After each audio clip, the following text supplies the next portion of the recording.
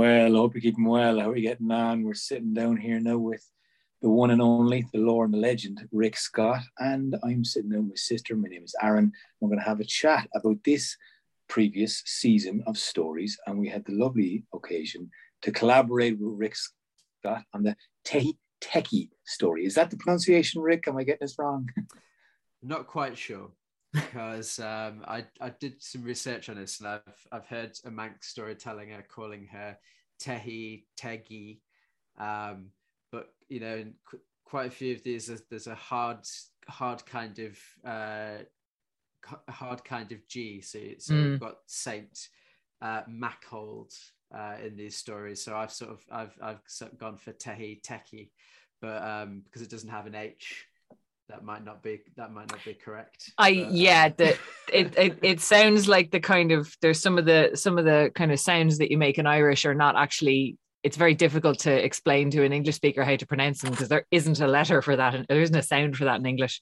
So it could be something like that where you've got I tried to do as much research on it as I could, but I didn't really manage to have any discussions with Manx people beforehand. I kind of discovered the story very last minute as I was preparing for the Christmas special, so the research and development phase was much more compressed than I usually prefer. But well, I mean, that seems very fitting for your guesting story on our podcast, because you're so much more meticulous than we are on your research. Yeah, fair play. I think we're contagious. Yeah. We just, our kind of bodge job approach of like, I found this and it seemed interesting and I ran after it and this is what I did. This is what came together. And you did, in fairness, have a couple of, because people often ask us this, and it's often really the first thing that comes to mind is, so when you found this story, you were intrigued by it. What was the jump or the gap between the research and your creative input? Because that's always what I'm so super curious with retellings, recreations, trying to stick and being kind of solid to what has been found, but also adding your own flavor or own flair or insight or joining a dot. So can you talk us through a little bit of your process, Rick, please? Because it was a fantastic story and I really enjoyed it. So go ahead. Yeah. So if... basically, it was as part. I was telling it as part of a cycle of stories. I do a Christmas special, and the context of the Christmas special is it's always in the court of King Arthur, and people are sharing stories. And I'd heard of this tradition of the wren hunt. And that there was an Aesop's fable about it called The Eagle and the Wren. And that was the story that I was going to tell, and which I did tell for the story cycle. And then at some point researching that story, I came upon this sort of variant, the hunting the wren tradition, which sort of takes place on the day after Christmas, St. Stephen's Day in Ireland, Boxing Day in England. We found that there was a very specific variant and story in the Isle of Man about this character called Tehi Teki, who is sort of a witch or an enchantress who's hunted down and becomes the wren bird. And what I found was that there's a very recognizable version of the story that is told. And it is comes from the version it's usually told comes from a quite famous collection of Manx folklore, which was written by Sophie Morrison, sort of at the opening of the century. But also, as I read various other articles and things, the other people didn't necessarily tell a full version of the story, but sort of recounted the tradition and what it meant. And there was at least two of them that I found particularly interesting. One was an English trade official called Henry Waldron, sort of wrote about this story and this tradition. And he said that he mentioned a different character in And this is the Maccolt character, yeah? Or the knight errant? Because you were saying that there's kind of like, there's the story of Tehi Teki like being done away with, and then separately there's a couple of stories about like a knight errant comes and does away with the goddess, and there's a different story about like this monk preacher who arrives with the coracle on his back chained to him going around the place, which is such a great image, and like so stitching those narratives together and giving an actual protagonist to the and then the goddess turned into a wren and flew away is kind of the that was the move. Yeah, that was the thing that you put together. Yes, sorry, I paused because I'd actually got the authors wrong. Henry Rolls, who recounted in his book in Legends of the North that he said that when this famous Manx Saint Maccold came to the Isle of Man, he casts out all of the fairies and all of the fae folk except for this enchantress who escaped because she transforms herself into the wren. And then another folklorist, Hannah Bullock, later wrote about how the enchantress was only defeated by, she called them an unknown knight errant. But since we already had that version where apparently it was Saint Maccold who cast all the fairies out, my version of the story, I thought let's draw in all that fantastic folklore about this saint and create this version where he's the one who casts out Tehi Teki.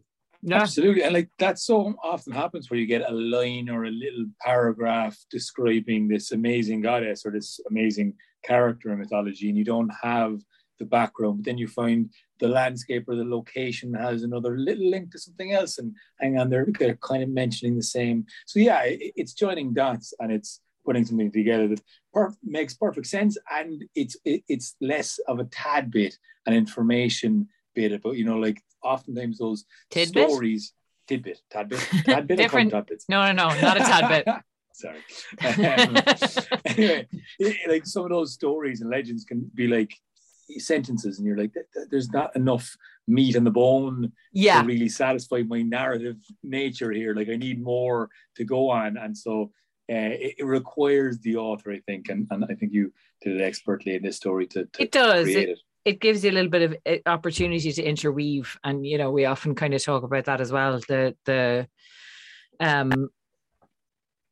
in some ways the tragedy of what is missing, but in other ways the opportunity that you find in those gaps to actually create something and be creative and retell it in a creative way that is interesting to you and hopefully interesting to an audience. But I think there was kind of some interesting stuff that struck myself and Aaron when we were listening to it. First being the Isle of Man. And like we've talked a bit on this podcast about Manannán Mac Lir and the Isle of Man. I think we've done a podcast about Manannán Mac Lir at some point. We definitely do a live show. We definitely see this is where I'm like, damn it, which ones do we do a live show? Okay, if we haven't done a podcast, let us know in a comment and we will do a podcast about Manannán Mac Lir. How about that? Definitely meant to do it. Yeah, we definitely meant to do it. We're definitely, if we haven't done it, we'll do it, but let us know. But Manannán's like island, the Isle of Man, is Manannán's home, and in some versions of the myth, most of the islands of the other world are off the west coast, but Manannán's island is off the east coast, and it's Tir Changara, the land of promise, and it's this kind of magical, mystical place that is his home. And Aaron, you were talking about the goddess Cliona, who's really similar to Tehi Teki, the daughter of Manannán. So talk a bit about that. Certainly. I mean, like one of the goddesses who was known to lure men down to the coast, she screams, and apparently men love to follow her screaming, or make her scream. I'm not quite sure. Anyway, either way, they end up drowning in the. Now, I've told the Cliona story and kind of left that little bit out because I wanted to make it slightly more less psychotic. But it was just a detail that I thought was really funny, that she lures men away by screaming, evokes them to kind of like wander after. Because she's the queen of the banshees, so it makes sense that she would scream and not sing. Absolutely, yeah, absolutely. And so she drowns on the ninth wave, in West Cork, and she drowns men in that ninth wave as well. Ton Kleena, the wave of Kleena, and yeah, she's the daughter of Manannán Mac Lir. So the tie-in, becomes the Queen of the Banshee. She falls in love with a man from the Mort world, and basically leads to her disaster, which she shouldn't have done at all, because she ends up being brokenhearted and drowns after it. But the link, I mean, the link between like the shape shifting is something the two of them do on a regular basis. The fact that like Teki in this story becomes a wren and then a dolphin. The dolphin was a surprise as well. But also she's one of the Tuatha Dé Danann, right? Like she's actually explicitly one of the Tuatha Dé Danann, which is always interesting because like Manannán of the Isle of Man isn't always numbered as one of the Tuatha Dé Danann. He's potentially predates the Tuatha Dé Danann, which is that whole thing in Ireland where you get those successive invasions, and the Tuatha Dé Danann a lot of people think of as like the original inhabitants of the British Isles, but they weren't. They were the third or the fourth, because there were all of these other peoples that they displaced when they came back, or, invasions that didn't work, or people who came and were killed by a plague or by Fomorians or by whatever else, by war or self-destruction. So there's some interesting little kind of there is indeed, and like of course the two of them will crop up and create resonances all over the place. But the wren bird itself, the fact that she changed into the wren bird has quite a cultural significance in Ireland, because the wren hunt was something that our parents remember, and we were talking to, you were talking to our aunt over Christmas about the wren hunt. And go on. She remembered that. Well, it was kind of interesting. I was thinking about it because, you talking about this, there's the biblical story in this one, Rick, where you have like the betrayal of the saint by the wren, who's like come into this bush that is a refuge and then immediately betrays him and turns him in. And like that was sort of thematically linked with this goddess promising like false salvation. Which was really interesting to hear, because I was like, what? I've often wondered about the tradition of the wren hunt, and like, it's definitely one of those Irish Christian traditions that feels pagan. It feels super pagan, and I don't know. And maybe if the goddess was a wren at one point, it was more about honoring the wren than killing the wren, because it was also if memory serves, it was about capturing the wren and not necessarily killing it, which is like extremely difficult to do. It's a small agile bird, little brown bird that lives in hedgerows, and like really hard to capture and really hard. But the wren boys would go out on St. Stephen's Day and try and capture a wren and put it in like a bower, put it in a kind of a cage, a litter almost, that they would then carry from household to household. And there was like dressing up, and there was dancing, and there was mumming, and there was all this kind of like, they go around collecting, coin for the wren or a sweet or a cake, which is kind of, to me, was really interesting because, like Aaron was saying, this is within living memory of like our parents, or at least our dad's family who lived in kind of rural Cork, remember the wren boys coming around.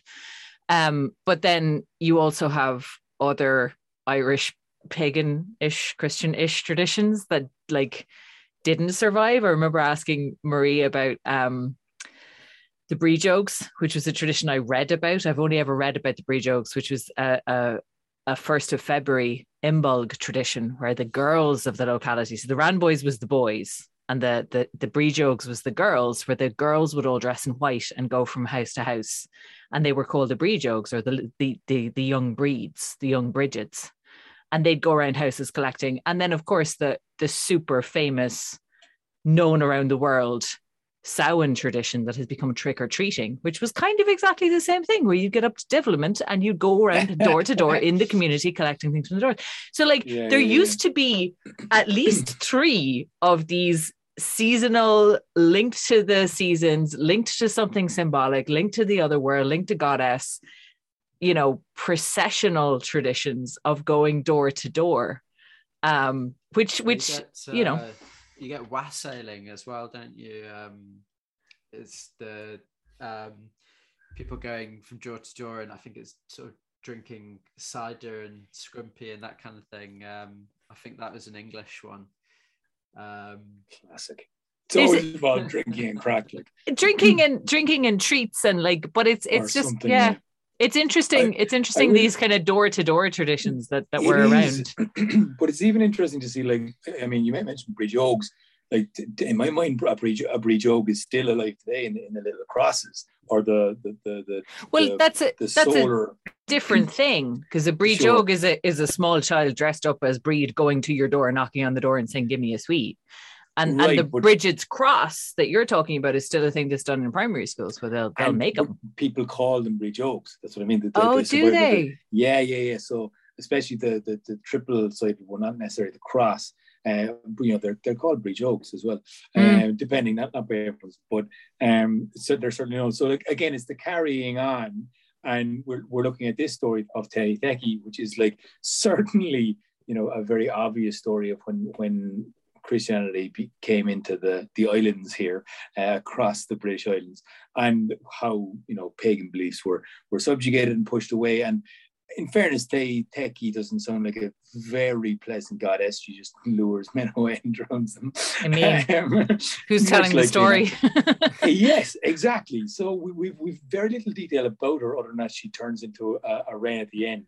And she is villainized at the very start. We don't know any other details about her. And that's a very kind of biased reporting, it would sound, no? Well, there's several aspects of that I find interesting. One is a common thread throughout the stories about the wren is not only in the hunt, but also going back to the original Aesop's fable about the eagle and the wren is, you have this kind of like almost perverse thing about hunting this small, quite like vulnerable bird. But as you say, it's quite hard to capture, and the idea seems to be that it's a trickster, that it has kind of like usurped its place in the order of things, and so it is a kind of illegitimate like monarch or form of authority. Yeah, it's your false kid. That's the story. The Aesop's one is the one where the king of the birds would be the one that flies the highest, and the wren hides in the eagle's back, right? Yeah, the wren hides in the crafty little devil. He's a crafty little the feathers of the eagle, and just as the eagle's reached the apex of its flight and is coming down, the wren kind of uses what little strength it has to jump up in the air. Brilliant. And then all of the things about all of the other stories about the wren, betraying people like Saint Stephen. And there's apparently another story that says when the Vikings were invading Ireland, the wren betrayed the Irish soldiers by beating its wings against their shields, and the Vikings were like, "Oh, there they are." So then we started hunting little fucker, going, "Get it!"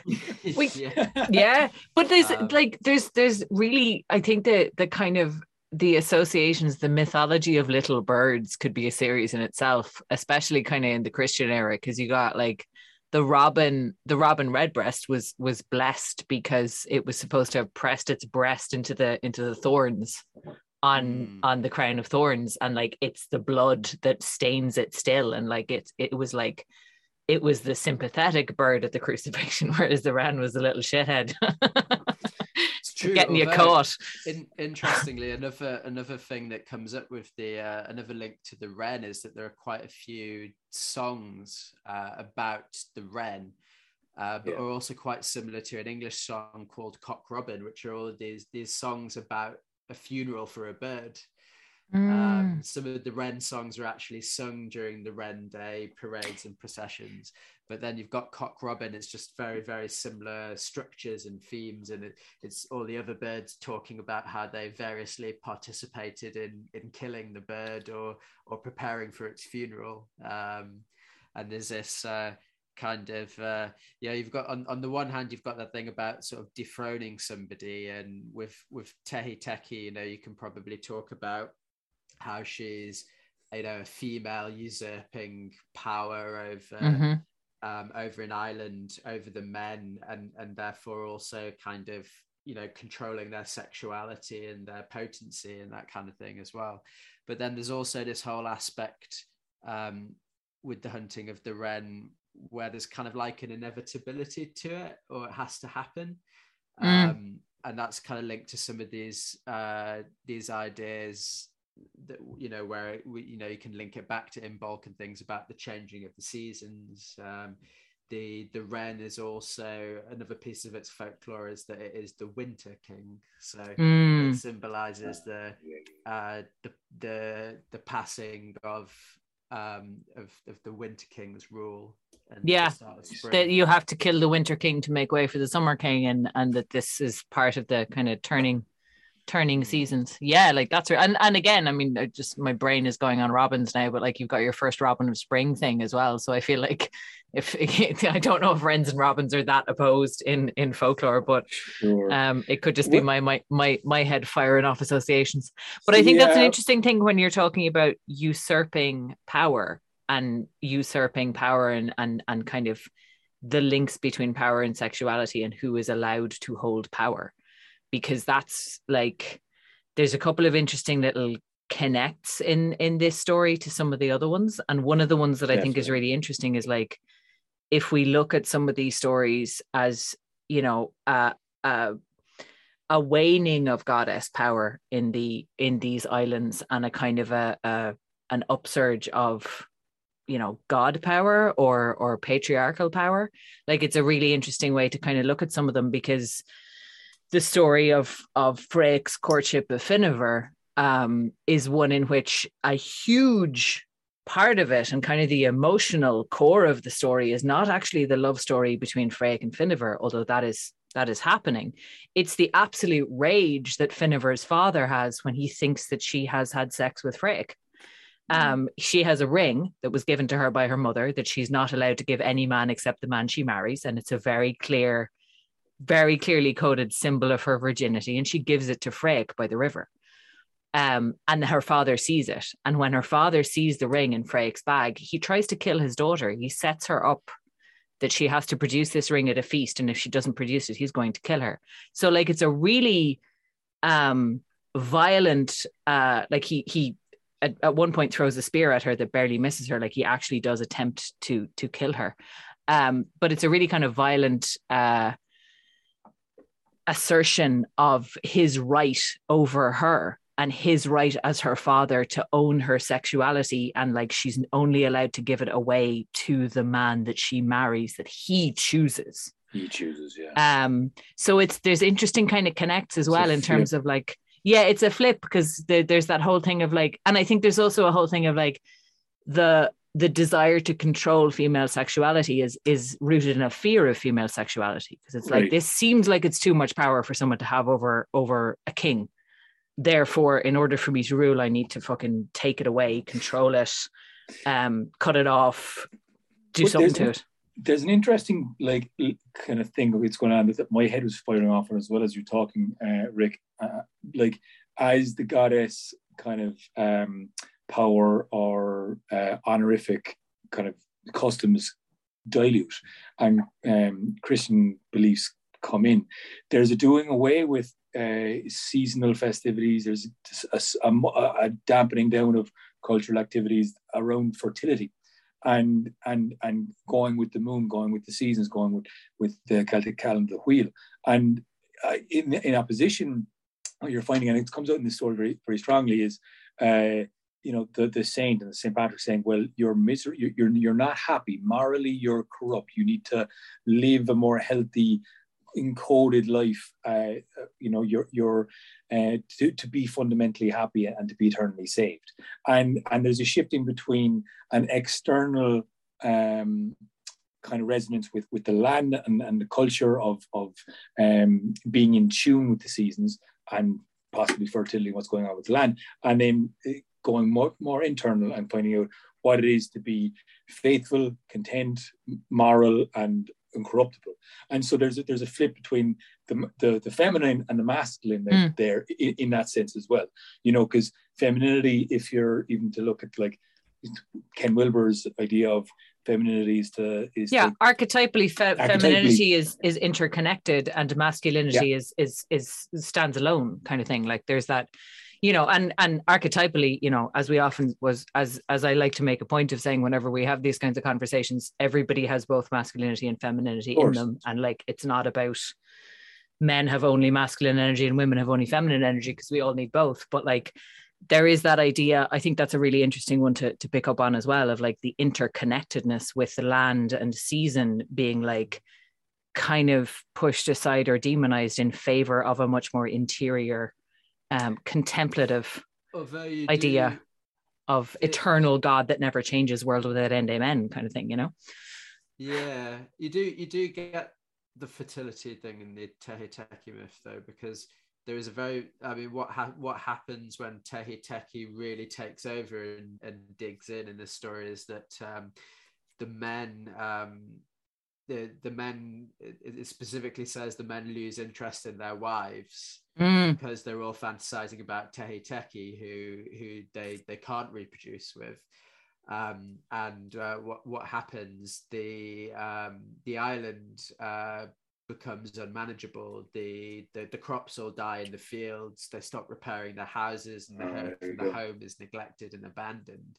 So yes, you've got kind of Machold coming in as this kind of, you know, he's been converted away from this life of sin and life as a brigand, and he's got that interior thing going on. But Tehi Teki's control of the island is shown to disrupt, you know, it disrupts the rhythms in the order of the seasons. So which is kind of interesting as well, because it's also like that seems to happen as a reaction to him arriving.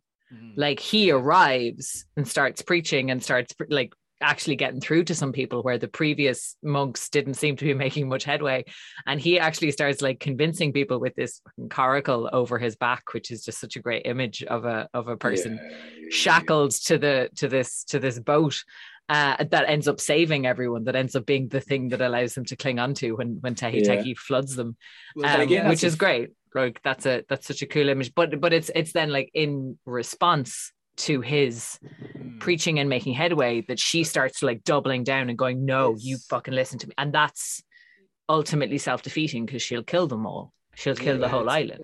It's interesting again when you get the different versions of the stories. So there are people who said, oh, Tehi Teki used to drown a couple of men every year in the sea, like it was a tithe. So with that, you know, you almost have this idea of, you know, the transactional sacrifice, you know, Tehi Teki perhaps ensured the fertility of the island, but the price was, you know, the lives of, you know, a few of the men, presumably fertile men. Which is like, that's just made me think of the tradition on the west coast of Ireland, which was that fishermen traditionally didn't learn how to swim. Because if you fell into the water, your fellow fishermen on the boat would not pull you back in, because the sea claims her own, and the sea is a woman. And that was the belief for a really long time. So it's interesting that on that island they had named the kind of, you know, devouring sea goddess as Tehi Teki, and it sounds like a very similar attitude.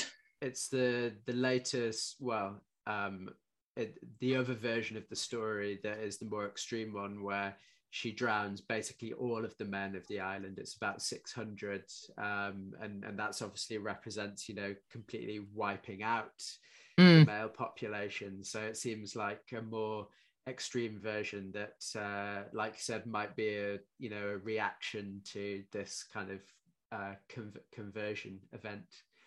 And I guess just to pick up on the other link that is very obvious in this story and the story you told, sort of Freyk, the the goddess's boy plaything. The boy pet of the she. Boy pet of the she. I knew I messed that up. So there's and it comes up in a few Bridget stories as well. Yeah. I know we started the season with Bridget, and there's that story of her throwing the was it a ring as well? There's a couple of Bridget stories where it comes up. There's one, I don't think we told it this time, but there is a story of Bridget saving the life of a noblewoman, or saving her from a marriage she didn't want, because this is a noblewoman who a man wants to marry her that she doesn't want to marry. He gives her a ring and says, I'm going to claim this ring back from you in a year. And if you don't have it, your forfeit is that you have to marry me. And he then immediately steals the ring back from her and throws it off a cliff. And then the woman goes, when the year is up and he comes to claim his prize, which is her, she goes to Saint Bridget, usually Saint Bridget in this story, and like begs for her intervention. And Bridget goes, don't worry about it. We're going to have a feast. We're going to have a meal. We're going to talk it all out. And Bridget serves a fish that swallowed the ring and hands it to the guy and goes, there you go, fuck off. which happens almost exactly in the Freyk story, where the ring is the symbol of the girl's virginity, and her father throws it into the river and then says, if she doesn't produce this at the feast tonight, I am going to kill her. The way he says it in the source text I found was like, her lips will be pale, which is like a synonym for death, like she's going to die. And her mother kind of tries to talk him out of it, but he's absolutely adamant.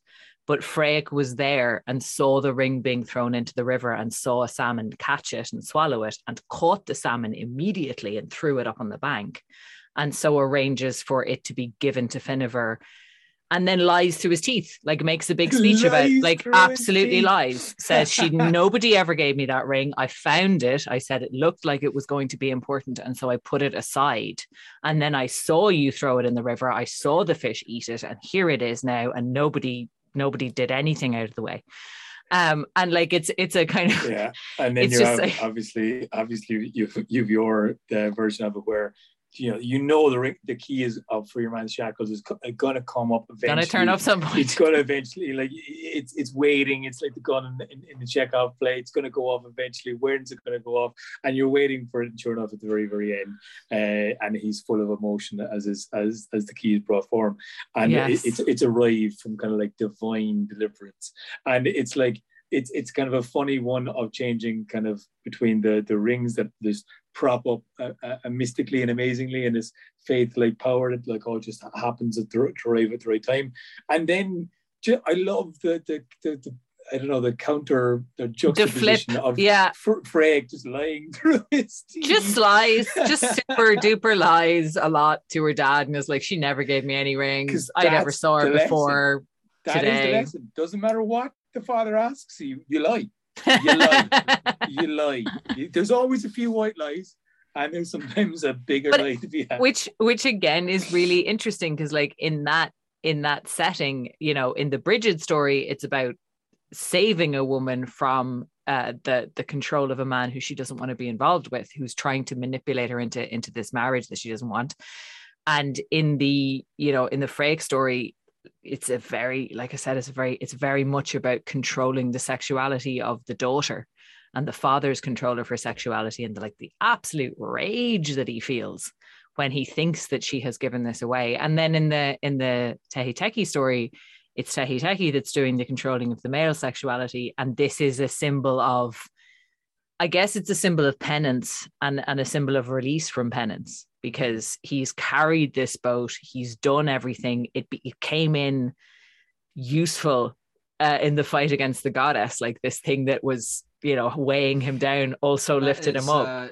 I have to say that is something that I added a little bit, because as I said, the Machold story, the only source that attributes him being involved in that story is basically one sentence that said he cast the fairies out. But there's a very obvious part of the story where the water comes in and drowns all the men, apart from in a couple of stories it says there were a few left who tried to grab her. So I thought, well, he's got a boat on his back.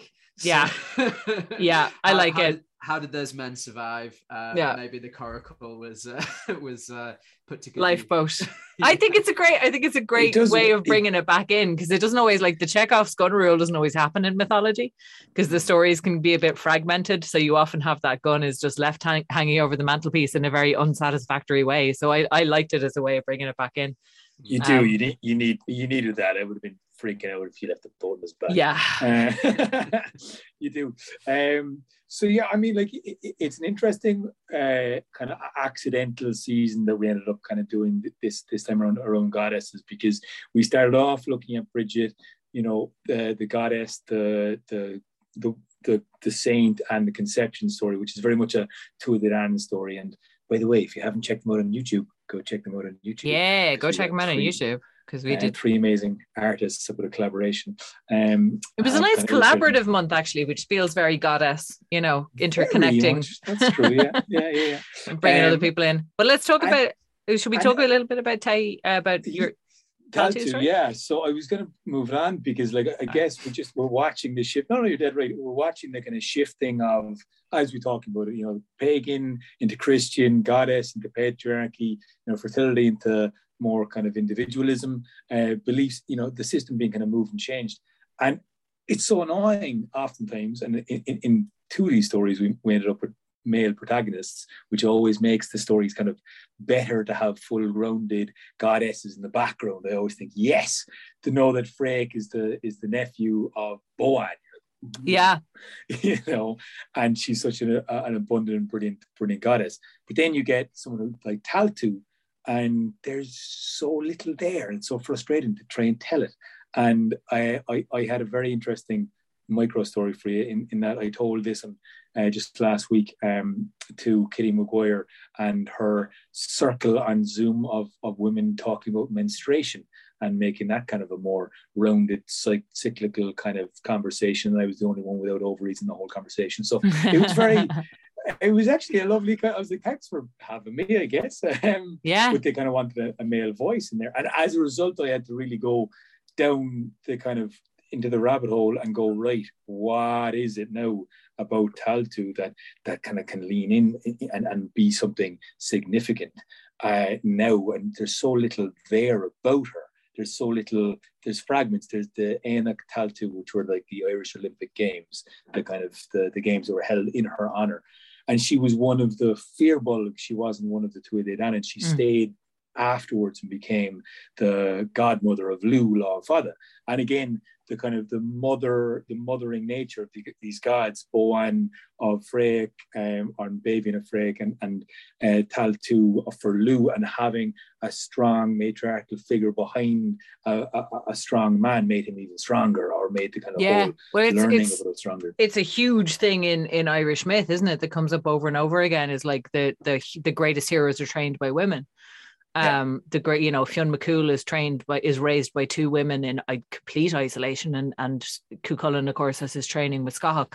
So there's this real kind of like interesting little thing. And as you say, Aaron, a lot of the times the stories of the women are not there. Like I you know, often think of Scahach, because I remember having a conversation with a researcher at one of our shows. I think it might have been Richard Marsh, who was like, you know, based on the way that she is talked about, there's no doubt that there was a Scahach epic.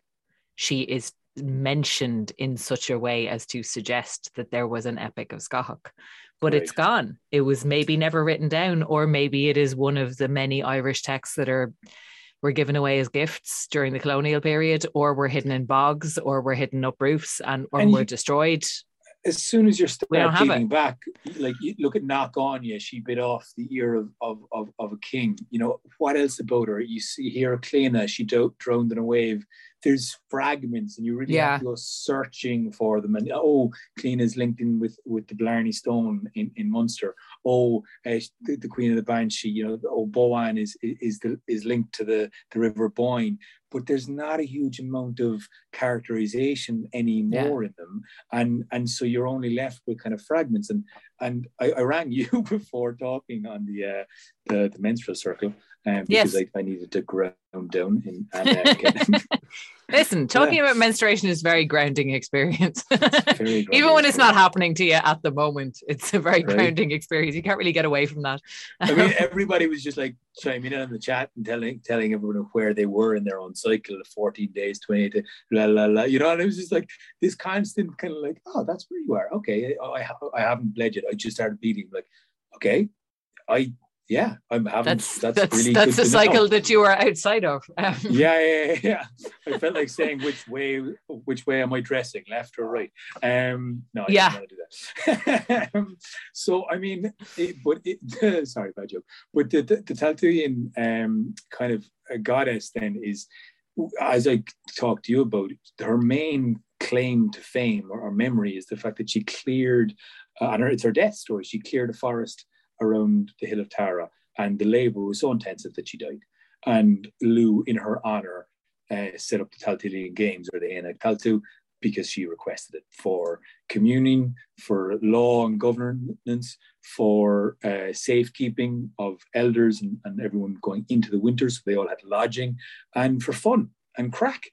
And that was like how society needed to be kind of handling, to come together for a good reason, to have good crack and sort some shit out.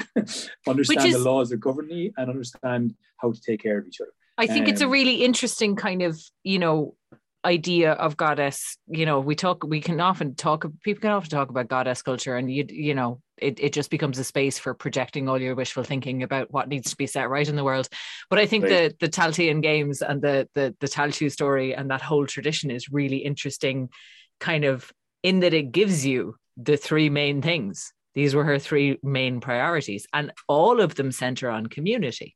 Because it's all of and that thing that we're talking about, if the masculine is about individualism and the feminism and the femininity is about interconnectedness, those are all ideas of community. But there's also the balance, because there's a competition. So there's a competition to see who's the best one. So you get your little ego points, you get your little individuality stuff, and you get that out of the way, and you have fun with that. You don't take it too fucking seriously, because that gets into trouble. And then you get straight into, okay, how do we live together in harmony? That's law. That's what law should be. Is how do we actually settle disputes among the community such that the community can still live together? And then you have a question of, okay, what are we doing with the people who don't have anywhere to go this winter? How are we taking care of them? How are we taking care of our elders? How are we making sure everyone has shelter? And like that, and then the it's almost like the competition is what gets people in the door, and then it's like, now you're here. Right. No, could you sign on the dotted line there now? Now everyone's here, everyone's had a run around, everyone's been fed and watered and has gotten it all out of their systems and had their little fights. Now we got some business. We got some business to attend to, which is just such a great like community administration idea. Yeah, the whole Wren thing itself has this whole like idea of the scapegoat, doesn't it? Yeah. There's this psychic enemy, the Wren, and everybody chases it and hunts it down and kills it, and then in some of those songs about the death of these birds, the community coming together is about the funeral. It's like all of that negative energy was focused to destructive effect, and then afterwards people are kind of a bit sad about it, and they kind of come around with they bond over the funeral and the mourning of it. Perhaps it's just I think it's a really interesting. I think that's a really interesting contribution, because I think it is true that's one of the shadow sides of community, is that sometimes you need those sort of rituals to get rid of or to like exorcise your resentments. Because like it's one of the central, I think, tensions of being a human, is that interplay between individuality and community that we all have to deal with. And I think a lot of, I was actually had a lovely dinner out with friends, some of whom I haven't seen in about 5 years since since before the pandemic. That was 2 years ago, sorry. I know, but there were a couple of people that I hadn't seen for like a year before that, you know what I mean? Or I hadn't seen for a while before that. So like they were, a group of people who many of, we were kind of kept exclaiming about, we used to actually do this quite regularly. We used to go out for dinner in town quite a lot. But everybody had sort of was talking about their experiences of the pandemic and the lockdowns and the isolation of it. And like some of us had a great fun for a little while, where it was like, this is great. Nobody is demanding. No, there's no demands on me to go out and socialize. This is actually lovely. I'm getting the time that I never usually get to actually be a happy little introvert in my little house and be by myself. And then the point at which, you kind of go, oh, I'm going a little bit loopy. I haven't had human interaction for a while. I forget how to human. But I think it's interesting. And then the other people who were locked down with families, where it was like, I didn't get a break. I didn't get a single break to myself because I had kids hanging off me 24/7, and there was no getting away from it ever. And I was locking myself in a room to work or like just never getting any time to myself. So like, I think those high levels of stress, in both ways, which I think is the kind of, the point that I'm groping my way towards. You're groping at something anyway. I'm not quite sure what you're groping at, but you're getting there. You need both. My point, I think my main point is we need both. And everybody has a different level of how much they need the community and how much they need the individuality. But we all need both. My funniest the whole thing that cracks me up about this the most is that like Sorcha came to at one point and went, hang on. I thought you were always making me do gigs and I didn't want to do them. But now that I haven't done them in ages, I want to do the gig. Where are the people that applaud me? I need the applause.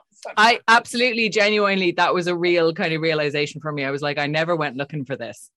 This was always something that I felt like I was kind of going along to. And then I was like, no, actually, I really fucking like it. And I really get a huge amount out of it. And, but it's interesting how that,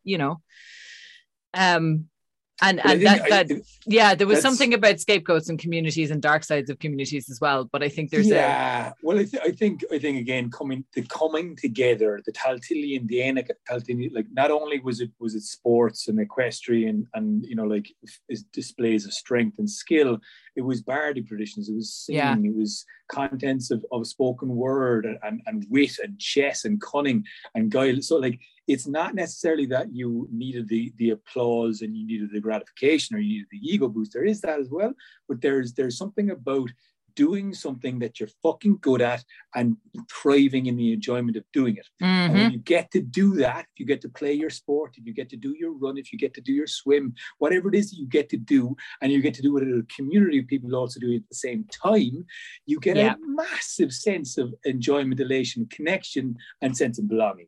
And that gets people, that's where it gets people to go, okay, now let's talk about how do we govern ourselves? How do we communicate? How do we operate? And only from that level of contentment internally and possibly externally as well with communion in terms of the land and the seasons do you get, and that's why the Tailteann Games were the 1st of August, Lunasa. It's the harvest festival. It's the time to come together. It's the time to have the feasts. And that's why I think it is both the recognition of the individual and the culmination into how to come together and experience that in a more profoundly. And it's a very clear illustration of like, you need both. Like if you've too much of one, you got the tehi fucking drown everybody. And if you've too much of the other, you've got the we need to control people. People are having too much fun. Can't fucking have that. Need to put them back in their little boxes. And whereas if you have both, both is the balance. Another aspect of that, you're talking about recognition, but a lot of these involve disguise as well, don't they? The costumes and I think they call it guising, don't they? So that's a form of play, I think. Like no matter like the Rainbows, that whole sense of play and lightness and enjoyment is certainly a kind of an Éanna Tailteann idea of like just enjoy yourself, have fun, it's play, but I think there's something about like putting on a different guise gives you permission to play. Yes. Because even like if you're wearing a mask or you're wearing a disguise, everybody fucking knows who you are. But you don't, there's a certain remove. You can take on a persona more easily. Like we often talk about this in kind of storytelling contexts of like putting on your performer hat. Like you have your invisible hat, that's your performer hat. And once you put that on, you've put on a little bit of a persona. You're not quite you anymore. You're projecting something. And I think that's a really important like psychological aspect of like, even if you're wearing an eye mask, like, the Carnival thing of like having those elaborate masks, they don't actually hide your identity. They just give you like a layer of plausible deniability where you're like, this isn't me today. Kind of I'm not being me today. There's sexy Zorro masks, whatever. And on that note, I think as we're wrapping up on you always want to find the note to end on. I think the sexy Zara mask is definitely where I want. Aaron fancies Ren boys. That's the note we should end on. Damn it! Not out again. She got me out. Damn sibling telepathy. So anyone with an eye mask. Pretty much anyone with an eye mask. Yeah, yours. It just does it. So come here, Rick. Where do people find Lore and Legend? How do they get in touch? How do they listen to your lovely soundscape and imaginative creations of podcasts and stories? You can find us at www.loreandlegend.co.uk. Oh, the .co.uk is always a tricky one. Yeah, okay, no worries, carry on. And on all good podcast services, if you look for Lore and Legend, you can find us on Spotify or Apple or whatever. And we've got two main series. One's sort of Celtic myth and legends, and the other is about the Greek gods of dream. Lovely. A little bit of hypnosis. I love that. And we will be doing a kind of reciprocal collab at some point to do with cats. Yes, the next series of Lore and Legend. I haven't actually officially announced this on my. Oh, sorry. So, maybe I should shut up then. No, it's all right if you get a special preview if you're listening to this podcast. But the next series that we're putting together is about the folklore and mythology of cats. So, amazing. We definitely have that one. Yeah, I'm very excited about that one because we're supposed to do something for it. Yeah, we're gonna do a story. And we will find it in our dreams, no doubt. Absolutely. So we'll also be when this comes out, we'll have a plan for next month's podcast. Until that moment, feel free to get in touch with what you would like us to do for continuation of the year. Any stories you haven't had us tell that you really want us to tell, get in touch with ideas or suggestions. We're coming up with them the whole time. We we're literally currently out of podcasts as we speak, which gives us both the heebie-jeebies, and we have to get the recording. So we keep promising ourselves every time we do a bunch of podcasts that we're not going to get it back into this position, and then every single time reliably 3 months later it happens again. It's great. That's our season, that's our rhythm, that's our kind of cycle. Anyway, thank you so much, Rick. I believe when this podcast comes out, we also will have an upcoming event, which is our feast. We are going to do we've linked up with is it the Tin Roof in Bray? The Tin Roof, beautiful little pub. Was in it last night. Gorgeous, lovely, cozy, nice food. A fantastic chef who wants to be known as the Candlelit Cookery, which is the Candlelit Cook, and he's come up with a beautiful 5-course menu of locally sourced ingredients prepared with exquisite care. And we are going to be having a feast there. We're going to be telling stories of the Fianna in between courses. So if that tickles your fancy, tickets are out and you can get them, and please go and look it up. I love it when people come and say, hey, I'm deadly at this thing, want to do a thing with stories with me, right? I'm like, a great chef, usually it's musicians, but this time it's a chef, so hey, love it, win-win. Love it. So check out our website candletales.ie for any more details, or go to loreandlegends.co.uk to check out Rick and his stuff. The links are in below, and we'll catch you next time. Yes, thank you very much, and slán go fóill. Okay.